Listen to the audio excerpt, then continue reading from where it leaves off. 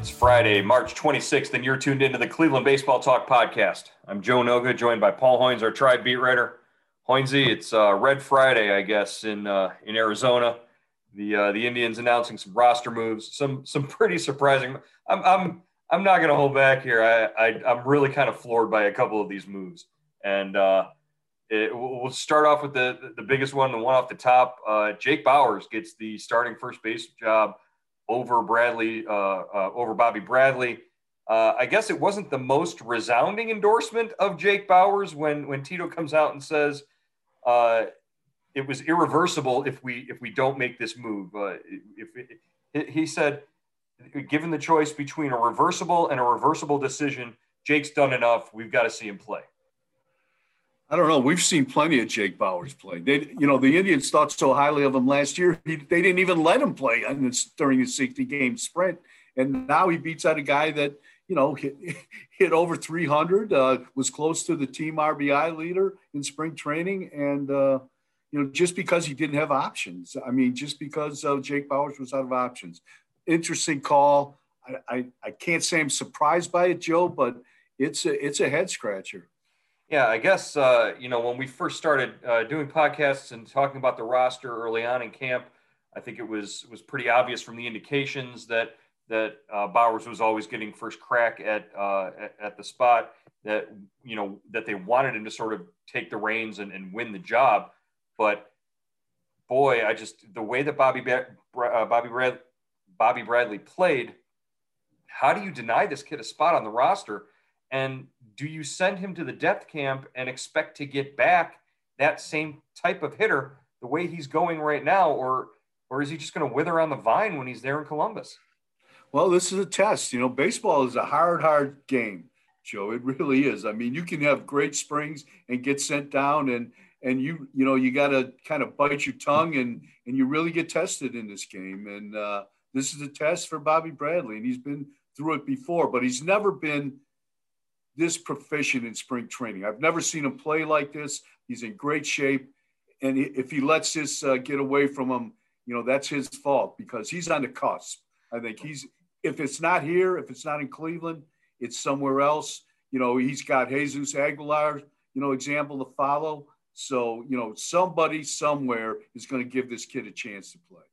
There are going to be two guys down at that depth camp in Daniel Johnson and Bobby Bradley who have done all they can do in the minor leagues, and they have proven everything they can prove.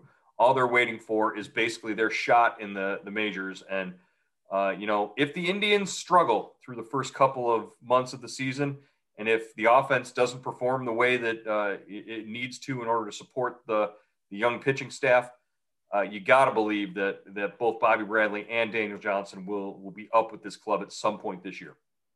Yeah, I mean, if they struggle, if looks like, a rebuilding year, we're going to see a lot of people shuffle through this 26-man roster, and Bradley and DJ could be among the first guys to get up here.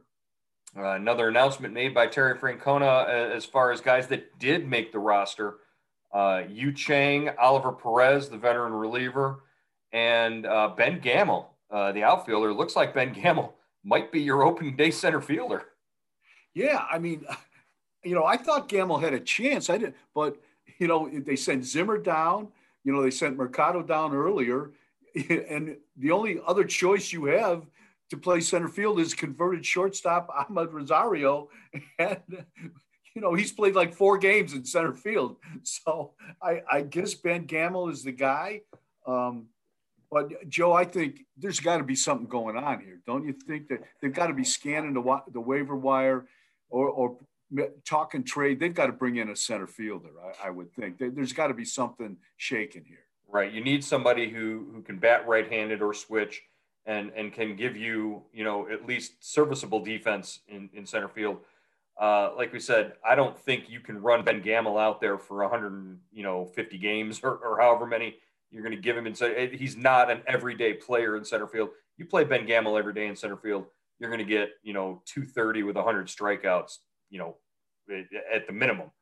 I don't know. I guess you're right. something's got to be going on with Rosario. Why would you keep this guy? Why to pay him $2 million and have him not be, if he's not going to be your shortstop, he's not going to be playing anywhere else. So where's he? How does he figure in for $2 million a year? Yeah, I mean, and is he gonna?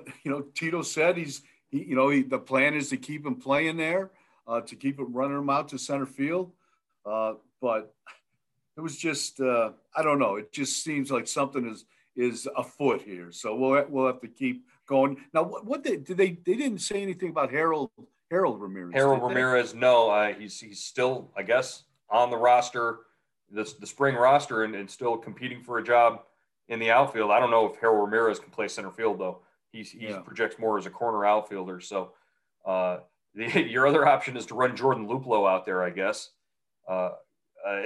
Luplow, missed Wednesday night with a bad ankle. So how much ground is he going to be able to cover? So it's just it's really, really interesting to see. It's going to be interesting to see. I don't think this roster is set yet. I think there's going to be some moving parts before opening day. Yeah, I think you're right about that. The position players, at the very least, are not set, and there are a lot of questions still remaining there. But as far as the bullpen and the rotation, now that you pared things down a little bit, Blake Parker informed that he will not make the club. That was another one of the veteran guys that they brought in early and before camp started. They signed on minor league deals. Blake Parker told he's not going to make the roster, and Kyle Nelson, the young lefty who had a pretty good camp when he got an opportunity, and they saw an uptick in his velocity. He's a guy who probably figures to get a shot at some point during the season, maybe. But right now, he's not going to break camp with the club. Yeah, that's a good point, Joe. And so the bullpen looks set.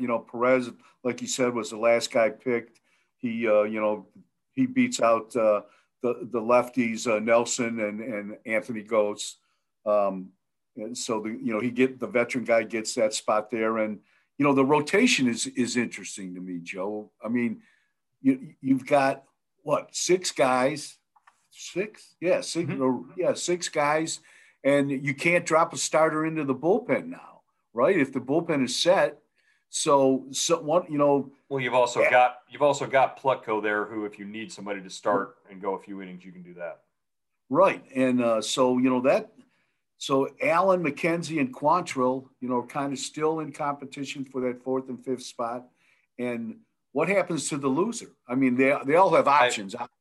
I think what you're probably going to see is over these last, 5 games of spring training, you've got Logan Allen going today against Colorado, but then you might have a need to put Cal Quantrill out there for a start, just to let him go before he seems to me to be the one who's going to get optioned. So, Cal Quantrill might get one more start, but that could be one more start, and then the next day they option him and they set their rotation. Yeah, that sounds, that I think, that might be the way they go, because, Cal has, I think they love his stuff, but he's struggled. And, but so is McKenzie too. And it'll be interesting to see if McKenzie makes it. How do they bring him along? He just made his big league debut last year. He hasn't pitched that many innings in the big leagues. So they're going to have to be careful with him. And you've got, the 3 off days too in the first 8 games of the season. So you're only going to use 4 starters. Right. And, it might just be a situation with Quantrill and maybe McKenzie now. We had originally thought that 5th spot, you could be swapping guys back and forth in there. But maybe they just project during the season. You let McKenzie stay up for a month, give him a few starts, send him down, bring Quantrill in to take his spot. And then, if you can have an opportunity to go back to McKenzie at some point, you can do that. But you don't want to – McKenzie was never going to pitch, 200 innings and give you 30 starts. It just was never going to happen. The Talkin' Tribe opening day virtual event will take place April 5th at noon, featuring Indians reporters and columnists from Cleveland.com and The Plain Dealer. Tickets can be reserved online at Cleveland.com. This year, you can enter to win entry to our VIP experience and get the opportunity to mingle with former Cleveland Indians players. Only 150 tickets are available for the exclusive experience and can be won through our sweepstakes.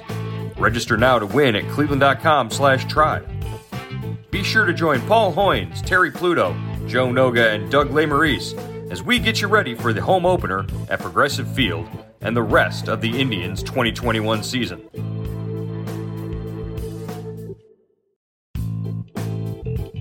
There's never been a better time to register for Indians Subtext and get all your Cleveland Indians news with updates from Cleveland.com reporters Paul Hoynes and Joe Noga. Get on board now by going to joinsubtext.com/Cleveland Indians. Our subscriber-based service gives you the latest news, analysis, and more from the Indians. For $3.99 a month, you get everything we're hearing from the team and the first word before things are announced. We text you big breaking news directly to your phone, even before it's up on Cleveland.com. And you can text us directly with your questions and opinions on everything from the team's name to that day's lineup. And it's the only way to get your questions and comments on the Cleveland Baseball Talk podcast. Why sign up? Hear from one of our subscribers. I'm Jeff Heinerson. I grew up there in Milan, Ohio, but I now live out in Idaho. I've been here for 40 years, and my son was born and raised here, and I got him as a birthday present your subtext. And I wanted to thank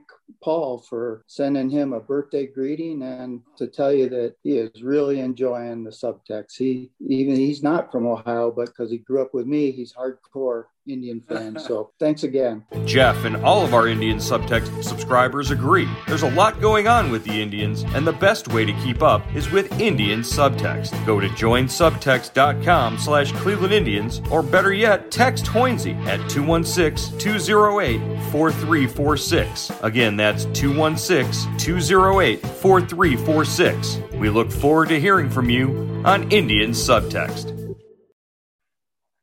All right, we did have a chance to talk to Ben Gamel a little bit ago and really just talk about, how he wound up ostensibly the starting center fielder for the Cleveland Indians after coming to the club on a minor league contract, non-roster invitee.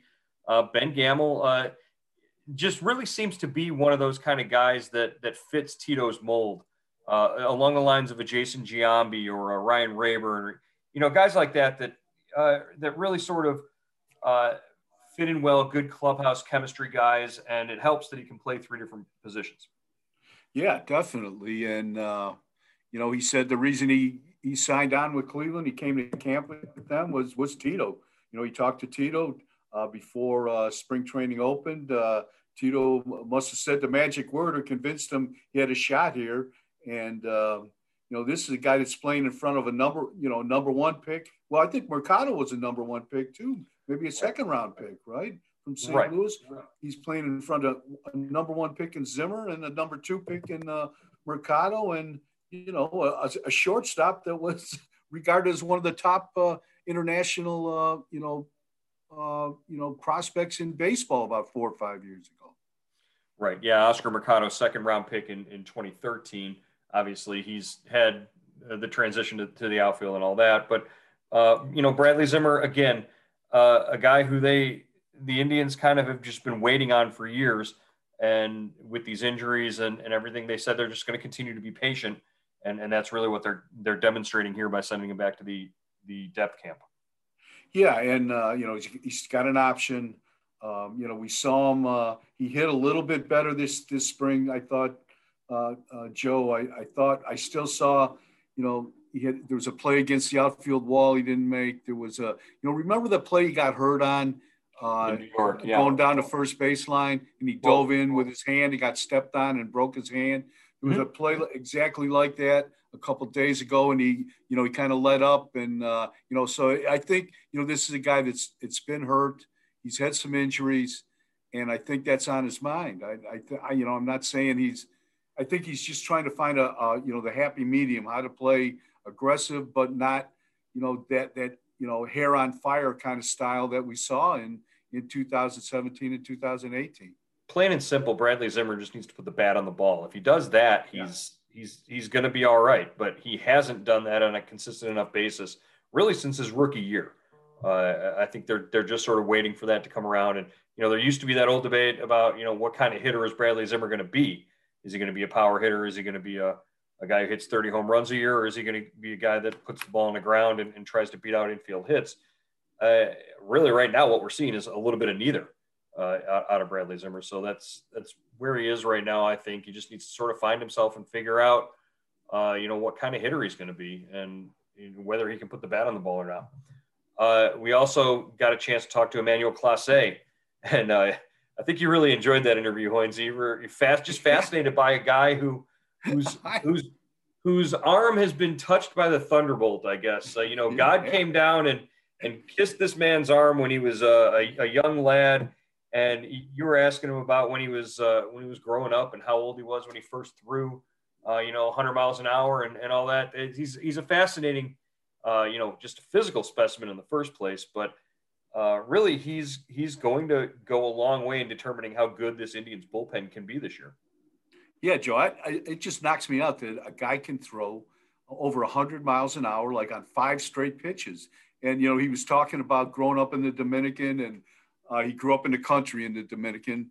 And the kids, when he was a kid, they used to throw rocks at the coconut trees, trying to knock the coconuts down. And he always got some guys would hit the coconuts and loosen it up, but he's always the guy that brought it to the ground. So I guess he knew right away that he had a pretty strong arm. Yeah, I guess in the United States, when our kids grow up in the country, they grow up to be offensive tackles or linebackers. I guess in the Dominican, when you grow up in the country, you grow up to be 100-mile-an-hour pitchers. And really, he said he was 14 the first time he ever had his pitches clocked by a radar gun. He said he was thrown in the 80s when he was 14 years old. So I'd say that's pretty good. I'd say that's pretty good. Yeah. Everybody plays baseball in the Dominican, though. So there's got to be radar scouts all over the place. There's got a radar gun in every neighborhood. How are there not radar guns on every street corner, I guess, is the question. Great. So, you've got really the bullpen taking shape and really sort of solidified, I guess, by today's roster moves and cuts. Who's going to be there and all that. Really, the last couple of questions are about the rotation and, maybe position-wise, what they're going to do with maybe a Harold Ramirez or anything like that in the outfield. Yeah, I think the rotation, we know, obviously, the first 3 guys, Bieber, Savale, and Plesac. Logan Allen has to earn a spot. I would think he's got to be in there right now. So he's number 4, and then you got McKenzie and Quantrill, and there's no place for him to go because Adam Plutko, regarding the bullpen, Adam Plutko's in the pen. Yeah, so he's your long man. Plutko's your long man, and he's out of options, so you got to keep him. You would think, and Quantrill and. Well, Tito's already demonstrated that if you're out of options, that's pretty much setting a precedent there. I think. I still can't get over that decision, Hoynes. It's still it has rocked my world since we started recording and since 3 hours ago when we first found out. I cannot believe that Bobby Bradley didn't earn a spot on this team overwhelmingly over Jake Bauers. But again, and Bauers played a lot, and he did not to drive in an RBI in spring training is, you got to work at that. To his credit, he does have 9 walks. He has as many walks as he does strikeouts, which is a good thing. Hey, the Indians are used to seeing that at first base anyhow, based on Carlos Santana over the years. But really, if you're not going to get any sort of production out of him in that regard, then why is he there? It's going to be a move that I guess we'll have a lot of fun writing and talking about it over the first couple of months of the season. And give us plenty of fodder to go on there. Maybe we'll see a different Jake Bauers. Maybe he was feeling the heat of this. Now maybe with the decision made, he'll relax and swing the bat. Well, but now the heat comes from the floor, right? You've made the team, you've made the spot, and now the heat comes from the floor. If you don't perform, you're going to be gone. Yeah, they've made that obvious. So who knows? But if he's not there, Bobby Bradley at some point is going to help this club. I have a feeling in my bones about it, and just I hope that the Bobby Bradley that they get back from the alternate site when he does finally make his season debut is the same Bobby Bradley that's heading down there after spring training here. All right, Hoynesy, we will wrap it up for today and let you get to the ballpark for the Indians versus the Rockies. Logan Allen on the mound, Shane Bieber tomorrow, and we're getting closer and closer, less than a week now till the games actually count for something. All right, Joe.